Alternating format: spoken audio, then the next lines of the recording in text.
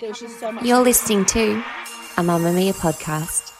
Mamma Mia acknowledges the traditional owners of land and waters that this podcast is recorded on.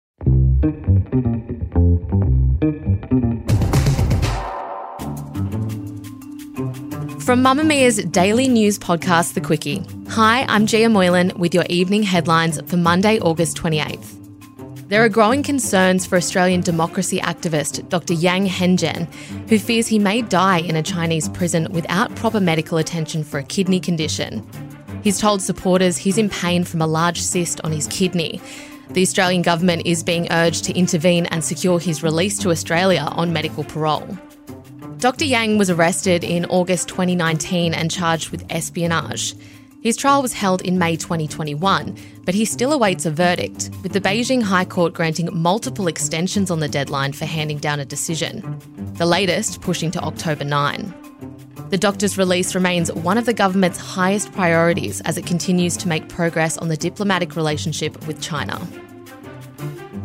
FIFA has suspended Spanish Football Association President Luis Rubiales as the messy fallout from the Women's World Cup final continues.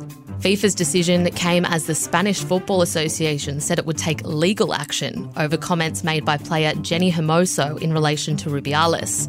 Hermoso said she did not consent to the kiss and felt vulnerable and the victim of an aggression. Meanwhile, all 23 women in the cup-winning squad, as well as 32 other squad members, said they would not play internationals while Rubiales remained head of the federation. We'll have more information on this story on the Quickie Deep Dive on Wednesday. Prime Minister Anthony Albanese is today hosting a cabinet meeting in Western Australia as ministers prepare to campaign in the state ahead of the referendum announcement. The vote, widely tipped to take place on October 14, will determine whether an Indigenous advisory body, known as The Voice, will be enshrined in the Constitution. Mr Albanese said he hasn't written off the Western state despite polling and internal party opinions largely expecting WA and Queensland to vote no. This is the Prime Minister's 15th visit to WA since taking office last May.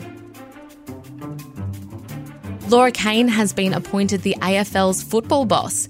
It's a move that's being hailed as a significant moment for women in the sport. Kane, who had been in the role in the interim since Brad Scott left last year, was officially unveiled after her full-time appointment to the role on Monday. Her title as Executive General Manager of Football means she'll become one of the most senior deputies of incoming AFL Chief Executive Andrew Dillon.